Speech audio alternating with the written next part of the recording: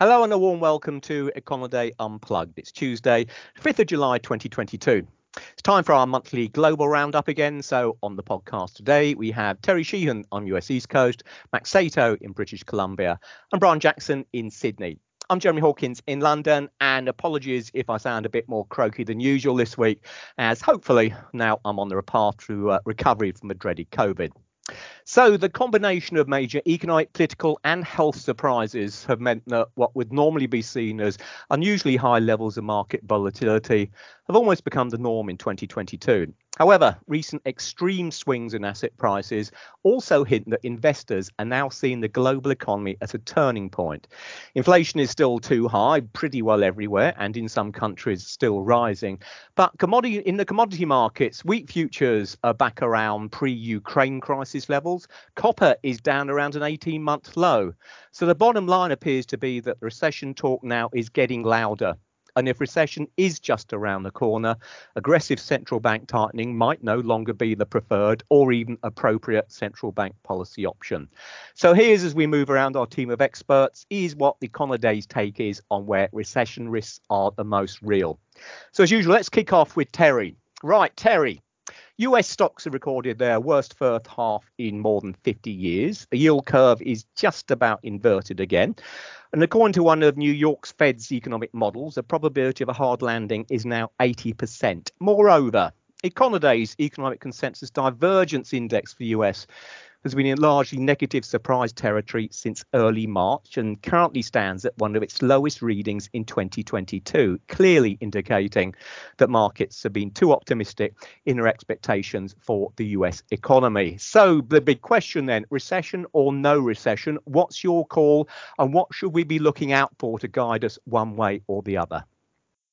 Well, we had an interesting little divergence in data on Friday in that the St. Louis Fed's GDP nowcast for the second quarter said growth around 3.89%, which sounded very good. But then we had the Atlanta Fed GDP now forecast, and it said growth negative 2.10. So that was a bit of a surprise. Pause. Sorry, can I interject? Does it really suggest then that these nowcasts are a total waste of time? The fact that you've got two, respected Fed bodies coming out with completely different numbers, or is it a little bit more to it than that? Well, there's a bit more to it than that. I personally will not put over much confidence in either of these until we've seen the employment data on Friday. Mm-hmm. That's really the decisive number in advance of the advance estimate of GDP, which is July 28th, I believe. But what it does tell us is that some of the things in the U.S. economy, which are more measured by the St. Louis measure, are doing pretty well. On the other hand, we have the things that the Atlanta Fed keeps track of, and they are not doing as well. My guess would be that we're going to see somewhere in between the two. Now, over time, the Atlanta Fed has a slightly better correlation with the actual release number in the advance estimate of GDP. Mm-hmm. So I give that a little more credence, but they don't tend to match up that well with the actual number. So all that aside, we are looking at potentially 2 quarters in a row of negative growth in the U.S. As a rule of thumb, that's a recession. But, of course, the NBER, who calls recessions, it's more complicated than that. Right. We have to balance against that the fact that our labor market, at least so far, is doing extremely well. So it's one of those things that I have to echo Fed Chair Powell in that there's a path to a soft or softish landing, but it's going to be a real challenge to get there. And yes, I think the recession risks are quite elevated right now. All right. If I were to ask you whether you think there will be or there won't be a US recession, let's say by the end of next year, where would your bet be? I think we're going to see a short, shallow recession. But what I really want to see is my favorite recession indicator, which is the Fed's beige book, because although it's not hard data, it presents a pretty good picture of what's going on in the current U.S. economy. The one out about 8 weeks ago wasn't signaling recession. It was signaling slower growth. But we've got one in about a week, next Wednesday, and that I think will tell us pretty decisively whether we are moving toward recession or not. Okay, now our guess, particularly from your side, given the way the US economy is put together, I mean, there has to be a big focus on the consumer sector. And just quickly from my side, looking at the numbers, I mean, real consumer spending hasn't grown so far this quarter if we take April and May together. Consumer confidence is clearly falling very sharply. Should investors be concerned about this, or do you think it's going to be kind of like a temporary blip and we should see it pulling back later on in the year? Well, we got out our motor vehicle sales numbers this morning, and they were up, but barely from the prior month. And from everything I can see, if it's not something related to energy or food costs, I think the dollar value of retail sales is not strengthening right now. Now, that could turn around for July because there are a number of things that tend to boost sales in July. But I think by the end of the second quarter, we are going to be seeing very soft personal consumption expenditures relative to what we've seen in the last couple of years. Okay. You mentioned, obviously, we do have the employment report coming out on Friday. Is there anything in particular we should be looking within that?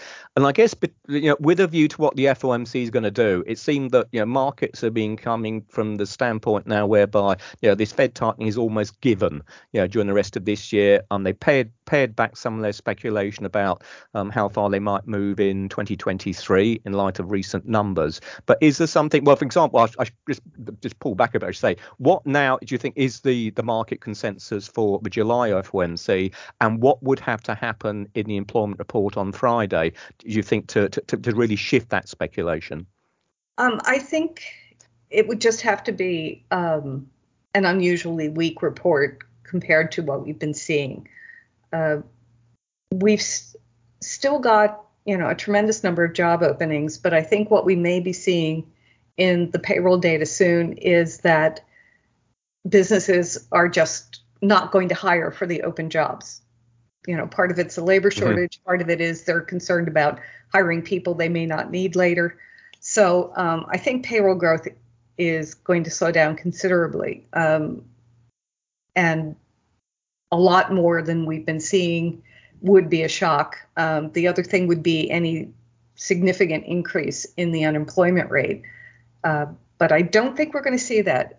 Historically, June is actually a pretty stable report. It's usually not subject to special factors like weather. It tends to pick up a few extra hires from the May graduates.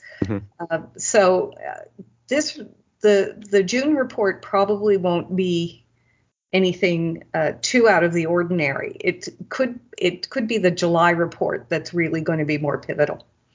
Okay, fair enough. And you mentioned unemployment in there, and given this one, the Fed's dual mandate, do you think there's a kind of threshold for pain as far as the Fed's concerned if we were to start to see the unemployment rate rising, whereby all of a sudden the idea of aggressive tightening now looks rather less likely? I think it would have to go up almost 0.5% before the Fed would start to feel uncomfortable with it. The current rate is so low in historical terms that it would be hard to say that the labor market had experienced any sort of loosening that was unusual. But these are strange times in many ways. And things like the slowdown in the housing market, which is pretty clear as a response to higher rates, could mean that we see slowing of hiring in critical industries like construction, and consumer spending, because people won't be buying houses and the things that go in the houses they buy. So there is definitely some drag for the economy there. Okay, fair enough. Well, that's it from me. Anything else you want to put in before we shift across? No, let's hear from the others. Right, okay, let's go across the border then. Mr. Sato, now, you live in, sorry, excuse me, you live in one of the countries that we cover, which seems to be outperforming compared to, well, most of the others anyway. You've had the Bank Canada's economic consensus divergence index well above zero for most of this year, really, suggesting that the economy really has been outperforming.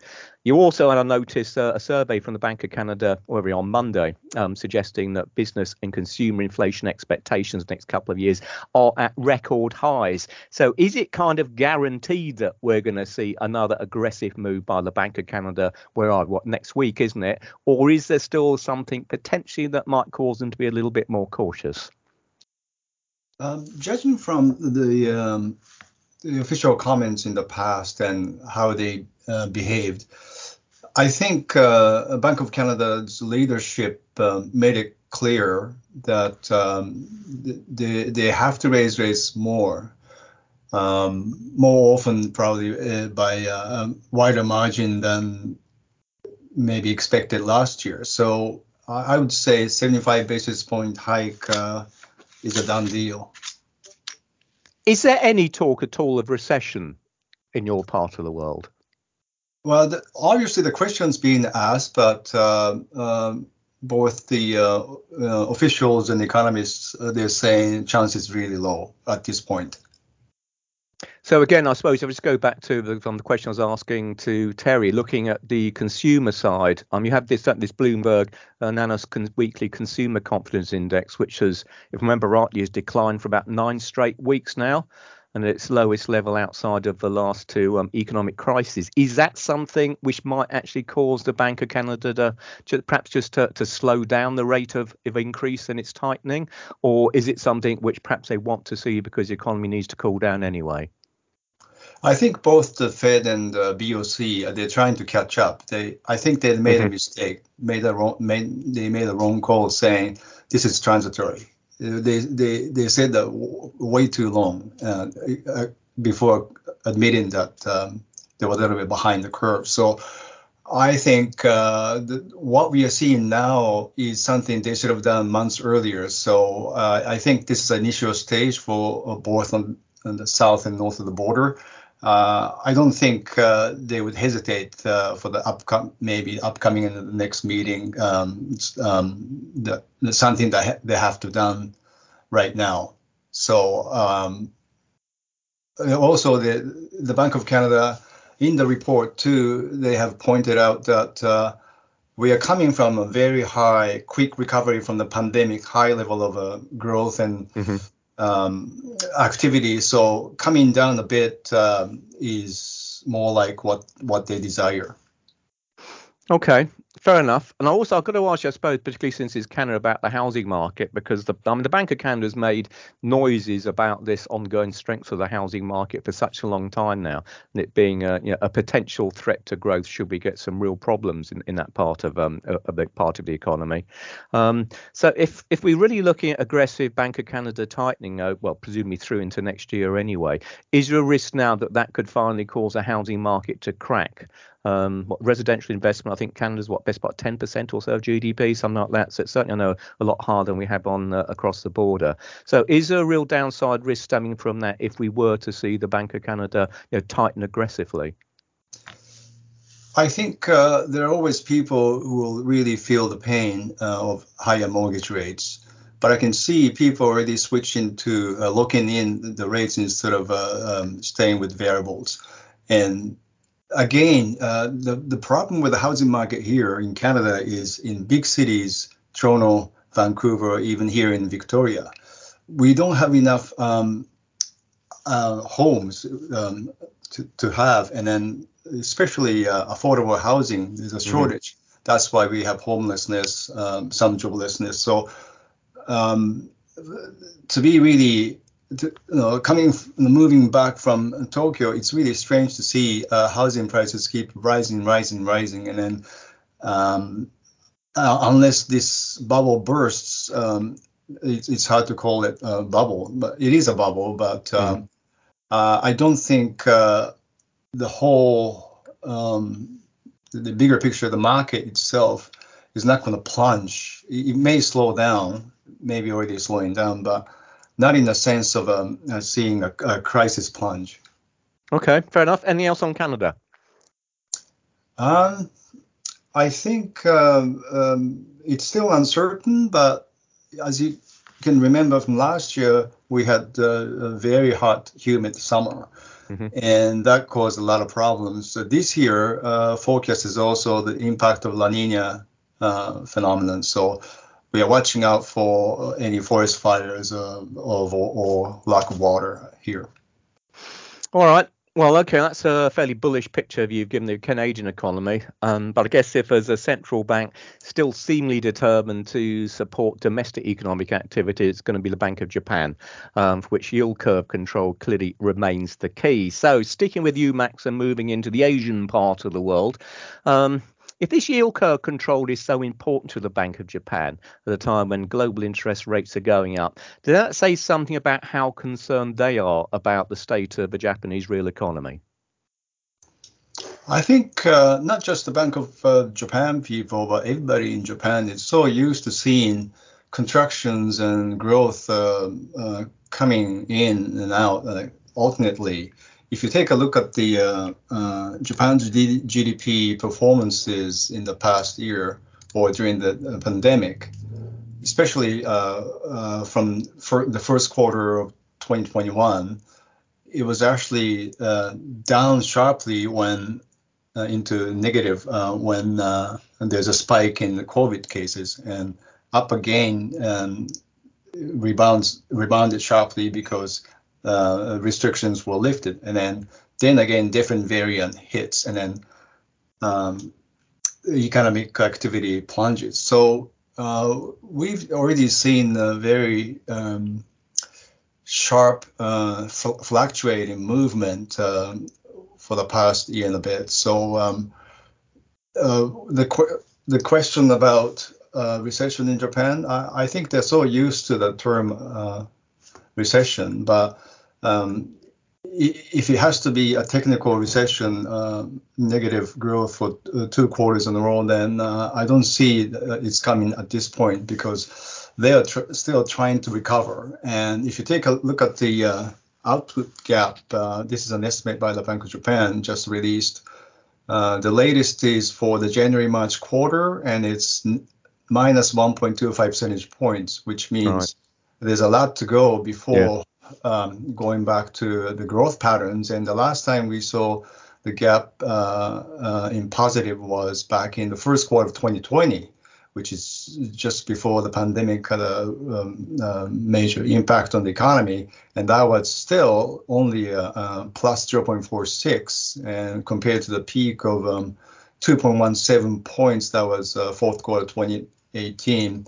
The economy still didn't really recover much, and then going into the pandemic, it's been still slow, especially the job growth just picking up now compared to the US and Canada. Job market's really slow.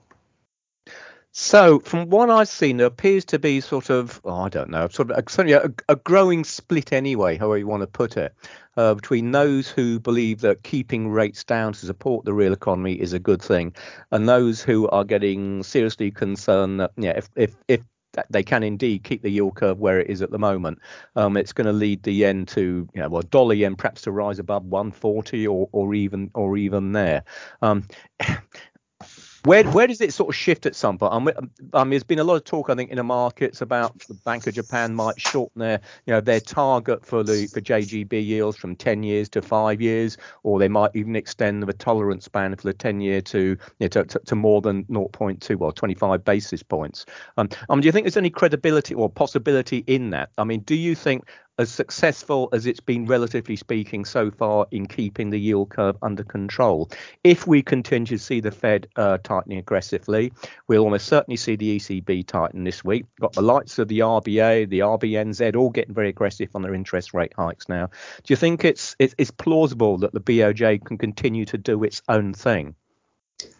Judging from Kuroda's philosophy and the situation he's in, I don't think the Bank of Japan board is going to make a huge change. I thought earlier they might quietly expand the band for the 10-year yield curve to maybe plus 0.35 to minus 0.35 from 0.25. Right. But that wouldn't really change the direction of the sharp depreciation at the end. And also, that would mean that they would sort of declare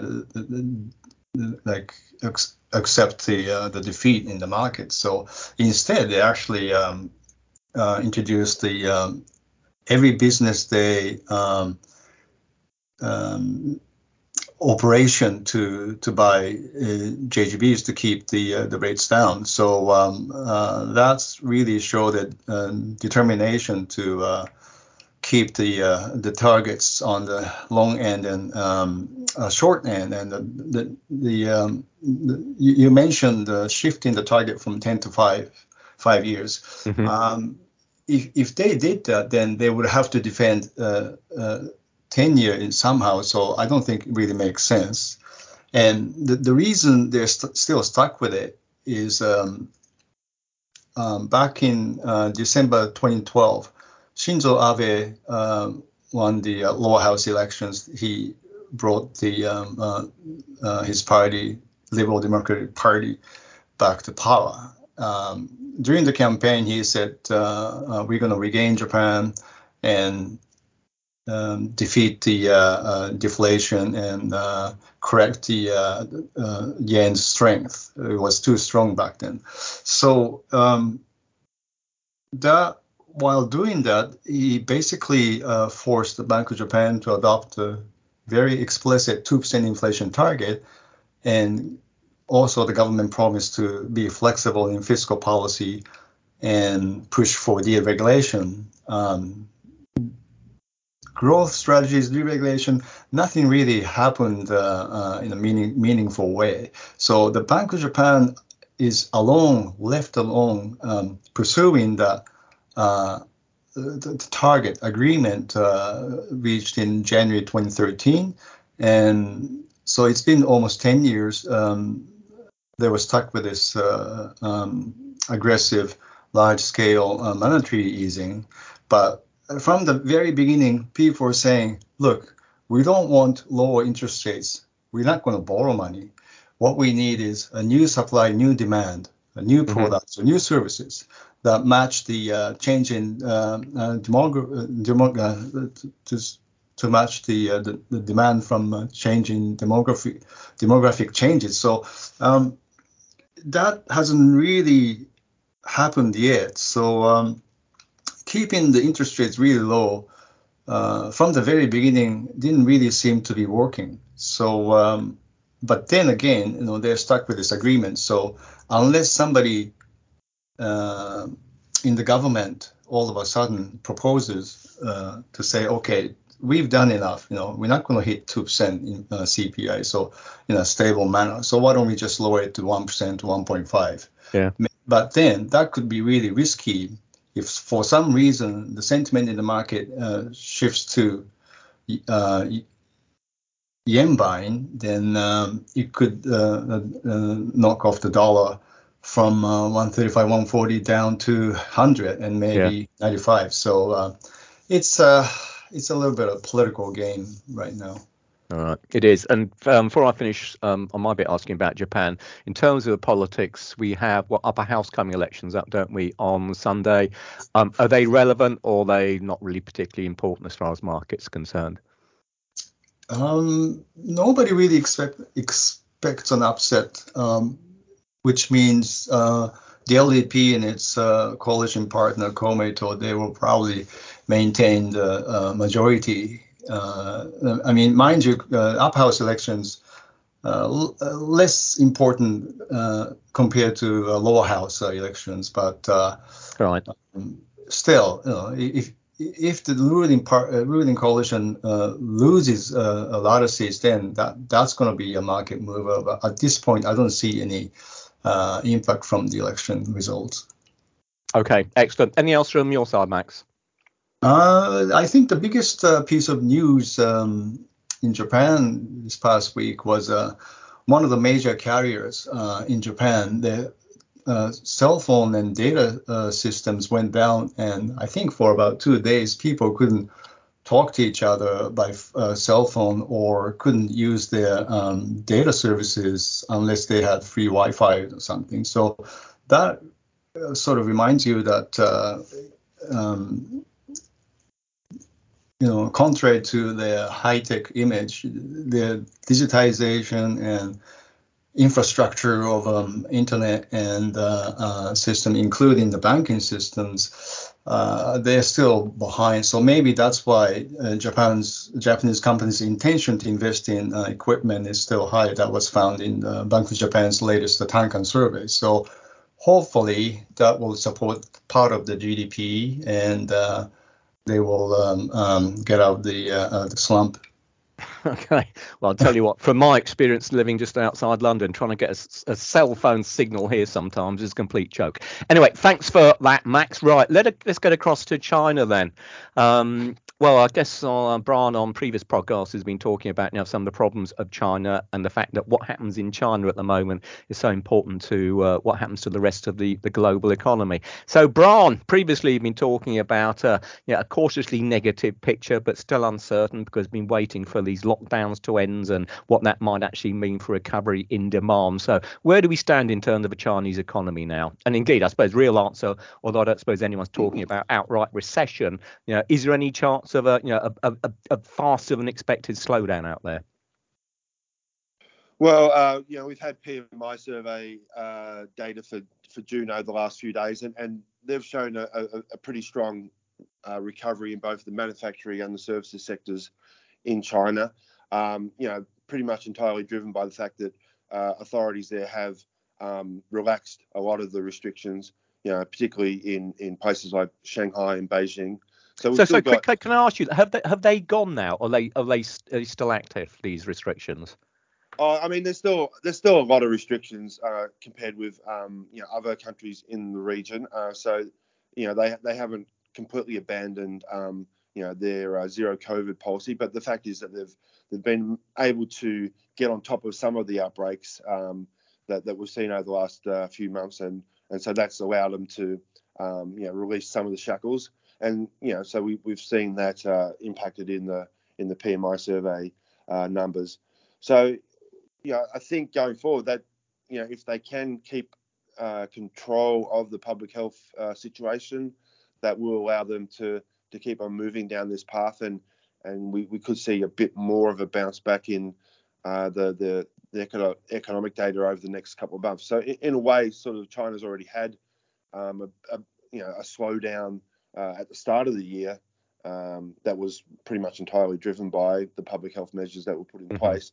And so they might then have sort of already had their bit of pain, and hopefully things might improve going forward. So it's kind of in a different situation than a lot of the other major economies around the world.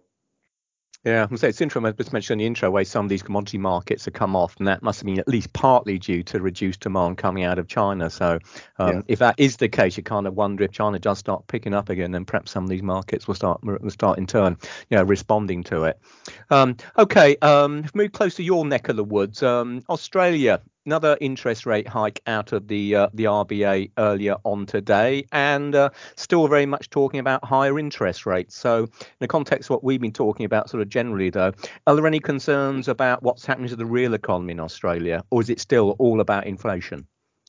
Oh no, there's definitely it's started to pick up. I mean, I think if you did a internet search for Australia and recession over the last few weeks that you'd have more hits than what you did, a month or so ago. We're sort of in this sort of classic tightening cycle, aren't we? We've had, central banks all around the world, including Australia, really having their foot hard on the accelerator for the last couple of years, and then now we're seeing them, slam on the brakes pretty hard. So the hope, obviously, is that leads to a controlled slowdown in the Australian economy. But obviously, the danger is that you could run into the ditch and things sort of get stalled for a while. So obviously, we're not seeing the Reserve Bank of Australia or the Australian government forecast a recession.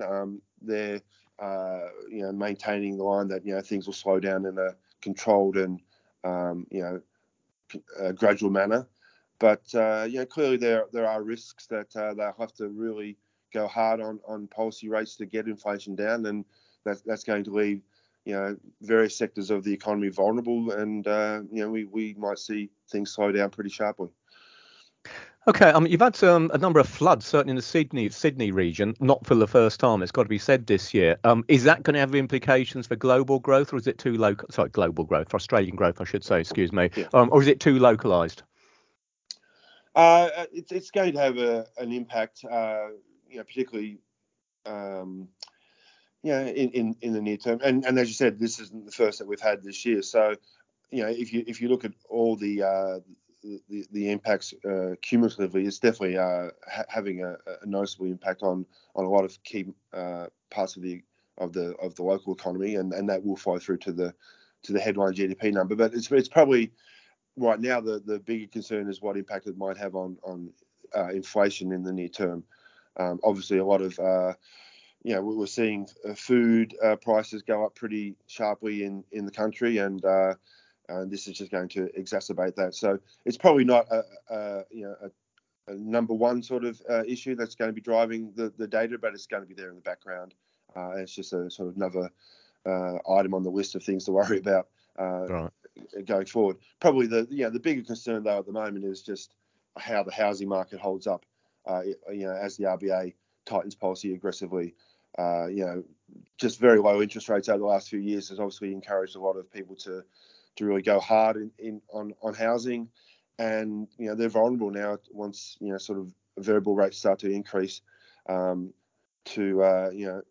going to impact mortgage payments, and also then impact non-discretionary spending on many parts of the economy, and so that's probably the main thing to look out for going forward. Okay, in terms of policy, I guess I've got to ask you, and in complete contrast to what Max was saying about with regards to Japan, yield curve control in Australia. It appears to be sort of being given the big elbow now. Is that it, or do you think it might come back again? No, I think it was very much just a last resort sort of tool that was used during the pandemic. And I don't think the RBA was ever comfortable with this approach. And, they've now sort of said, we probably didn't do it as well as we should have during the pandemic. And so they're not ruling out using it again in the future if circumstances require. But again, I think they'll be reluctant to do it, and they'll try and review the experience of the last few years and see if they can implement it more efficiently if they do have to do it again. But I don't think it's ever going to be a very highly used tool in their toolbox. They definitely prefer to just go the traditional route of adjusting policy rates. Okay, fair enough. Let's whiz across to New Zealand then. I guess of most of the central banks, the Kiwis have been seen as being amongst those most likely to raise interest rates. Is that still the case, or are there any concerns about what's happening to the domestic real economy there? I think they're still they're still firmly in tightening mode as well. They were probably one of the first ones to start, I think, going back to October. Yeah. So yeah. they're often, the central bank there is often pretty aggressive in its attempts to try and keep inflation under control. And so we're seeing that now. And I think, they've still got a way to go. Now, you could say that New Zealand's already halfway to recession because they had a negative quarter in the first quarter of the year. But, that was only a very small fall in growth. And it was probably more driven by well, I'm pretty sure it was more driven by the public health restrictions that were put in place in response to the Omicron variant, rather than sort of a broader weakness in the economy. So you might see a bit of a bounce back in the current, in the quarter just finished, the second quarter of the year. But of course, that rebound is also going to be impacted by the fact that they've started tightening policy towards the end of last year and have sort of gone harder and faster than a lot of other central banks around the world. So I think that they are vulnerable to the monetary policy tightening having an impact on the economic activity over the second half of the year. But that's kind of where we are in the cycle of just trying to get inflation back under control and hoping that it doesn't have too much damage to the real economy. Yeah, right. Okay, and regards, and that's sort of a general question in terms of the last thing I was going to ask you. And we've had sort of, ages now whereby a lot of the Asian central banks anyway have been, building up their foreign exchange reserves. But it seems now that we've had a number of fairly sharp falls coming out of Thailand, Indonesia, South Korea, India, remember rightly as well, over the course of the last year or so in response to dollar strength. So, I mean, are the signs that part and parcel of trying to keep domestic inflation under control is the fact that they're not prepared, like Japan, for example, to allow the local currencies to depreciate significantly against the dollar? Yeah, I mean, they're concerned. I think, generally speaking, they want things to be, reasonably stable. They probably do have a bias towards, a weaker currency, particularly when things are slowing down to try and boost their exports. But they want it to be done in a pretty controlled and gradual manner. I think that's generally the preference of policymakers, and so that's no exception here for those countries. Because of course, their probably main vulnerability at the moment is the fact that in many parts of Asia the economy is heavily dependent on external demand. So right, whereas some other countries might be worried about the housing market in particular, I think officials right across most of these Asian economies are worried that, okay, if we see the US slow down and Europe slow down very aggressively, then that's going to really have an impact on our exports, and that's going to be a major factor that determines whether or not we avoid recession. So at the moment, they're kind of just crossing their fingers, I think, and hoping that these major economies can manage a controlled slowdown. Okay, excellent. Thanks for that, Brian. Anything else from your side you'd like to put in? No, I think it's just, as I said at the start, China's probably the outlier in that they have already had a bit of economic pain driven by their zero COVID policy at the start of the year. But, right for most of the region, we're just in this, sort of classic tightening cycle, and it's hard to predict just how much of an impact that's going to have on the real economy. Yeah, and it's true for a lot of the central bank forecasts as well. They've got about as much idea as anybody else. Okay, great. Thanks for that, Brian. Right, we'll round off this podcast with just a quick summary of what's going on in Europe then. And I guess when we're looking around sort of the major regions, then Europe, sadly, if you're part of it, stands out as being one of the most likely to fall into some kind of recession over the course of the coming quarters. Really for Europe, of course, as Russia continues to reduce gas supplies, so recession risks really just continued to mount. Just yesterday, the Centre for Economics and Business Research think tank here in London put the probability of recession in Europe at 40%. But with the continent in general so dependent on Russian energy, it also pointed out that a complete shut-off would make a recession near certainty, and to all intents and purposes, that really seems most likely at the moment. And the Bundesbank already suggested that were we to see the Russian gas taps turned off completely, it could subtract at least 5 percentage points off German GDP. Some estimates say it could be even more than that. Bear in mind, of course, as we talked before, that Eurozone receives around a quarter of its energy from natural gas, with Russia accounting for about 1/3 of the bloc's imports and 55% for Germany before the war began. So reduced supply in Europe is already hitting industry quite hard. Gas prices hit yet another record high today, and all in all, it's undermining consumer and business confidence in general. And indeed, just looking at some of the pure economic numbers, quite a novelty came out yesterday with the May German trade number. I've been so used to huge surpluses in Germany for a long time now, and indeed a lot of the other European countries leaning on the German administration to loosen its fiscal policy in order to try and reduce it. Well, actually fell into a deficit for the first time in 3 decades. So it's still very much a tricky time as far as Europe's concerned. Russia now has reduced its gas supply through the key Nord Stream 1 pipeline that runs through the Baltic Sea by about 60%. So Berlin last Thursday triggered the second stage of its 3-stage national gas emergency plan.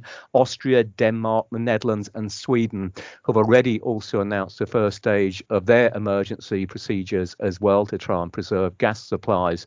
Now, none of that actually means rationing so far, but nonetheless, the big picture is that the outlook in terms of energy supplies going into Europe, and hence the outlook for the European economy in general, is getting that much worse as each day seems to go by. So, in terms of the actual hard data at the moment, well, there's good news. Well, there's good news. There's good news in the sense that the latest Purchasing Managers Index, the composite measure, was still above 50 at 52 for June, but that was its lowest number in 16 months. And what we are seeing is that business optimism has continued to deteriorate. That's at about a 20-month low now.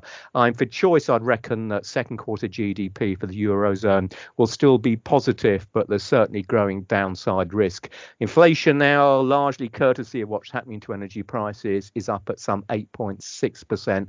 So that's more than 6.5 percentage points above the ECB's target, and that of course is going to add to recession risks as consumer budgets continue to be tightened. In terms of what the ECB is going to do, well, it's very much still a split board, I think, as far as the ECB goes. It does seem now, and if you believe what the ECB said at their last meeting, July will see a 25 basis point increase in interest rates, and with every chance that will be followed by a 50 basis point hike. But nonetheless, given the vulnerability of the Eurozone, or European economy, I should say, to what's happening in terms of energy prices coming out of Russia, it may be the case that markets already are getting too aggressive in terms of what they're expecting for interest rate tightening out to ECB over coming months. But nonetheless, bottom line is that if you're looking for one of the regions more likely or more exposed to the threat of some kind of recession, Europe stands out at the moment.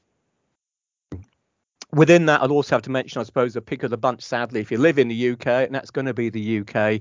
And quite interestingly, too, compared to a lot of the other central banks, which are really making decidedly aggressive noises about the need to contain inflation, including the ECB, now obviously the likes of the Federal Reserve and the Bank of Canada.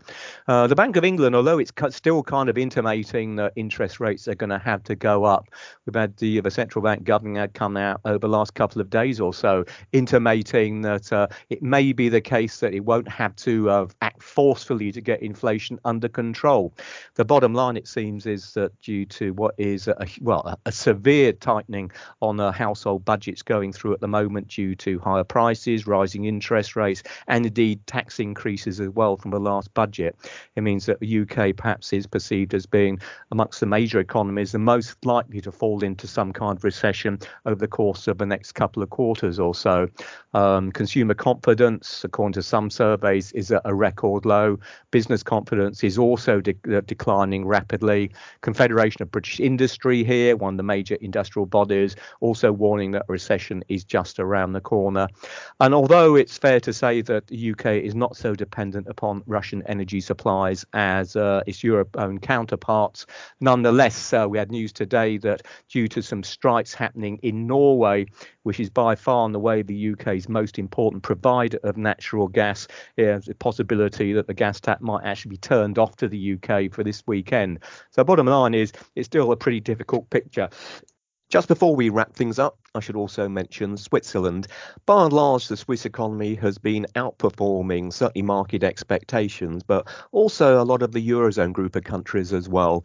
And that could turn out to be particularly important in terms of the currency. Recession risks at this stage anyway in Switzerland look likely to be relatively limited. Some of the concerns regarding Russian energy supplies and the like not as key there as in the likes of Germany or Italy.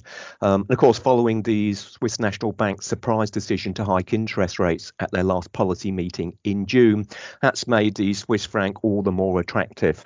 Indeed, the key euro Swiss franc cross actually took out the parity level last week, and it's going to be interesting to see just how much further that cross can move over the course of coming weeks, if not months. Indeed, will the Swiss National Bank intervene, or essentially have they really just decided to allow the currency to do its own thing? That's certainly going to be one to keep an eye on. Okay, then, so that is it for this time. The shift in market sentiment over the last week or so has been dramatic. It may be that it's been overdone, but with recession looking at least likely in some parts of the world and at least possible pretty much everywhere else, the economic landscape and with it the policy outlook is clearly changing. All of which means that keeping on top of the major economic statistics and other key market moving events in Econoday's global economic calendar is more important than ever, so do check it out. In the meantime, on behalf of Terry, Max, Bron and myself, thanks as always for listening. We hope to see you again next time. Bye for now.